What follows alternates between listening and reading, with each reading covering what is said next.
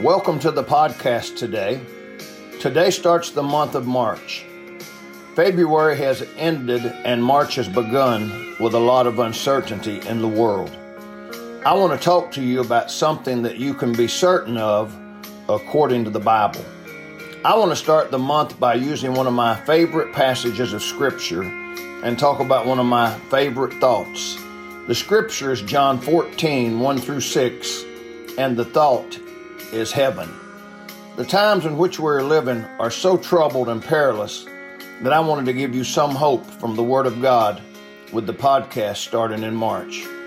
There are several places that I could go to in the Bible to talk about heaven, but I want to use John 14, 1 through 6. Listen to what those verses say.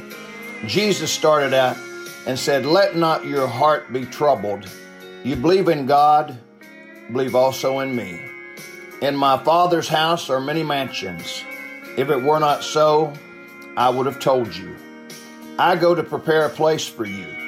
And if I go and prepare a place for you, I will come again and receive you unto myself, that where I am, there ye may be also. And whither I go you know, and the way you know."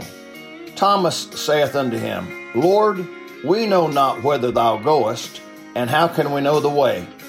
Jesus saith unto him, "I am the way, the truth, and the life. No man cometh unto the Father, but by me." Notice what it said in verse number 1. Let not your heart be troubled.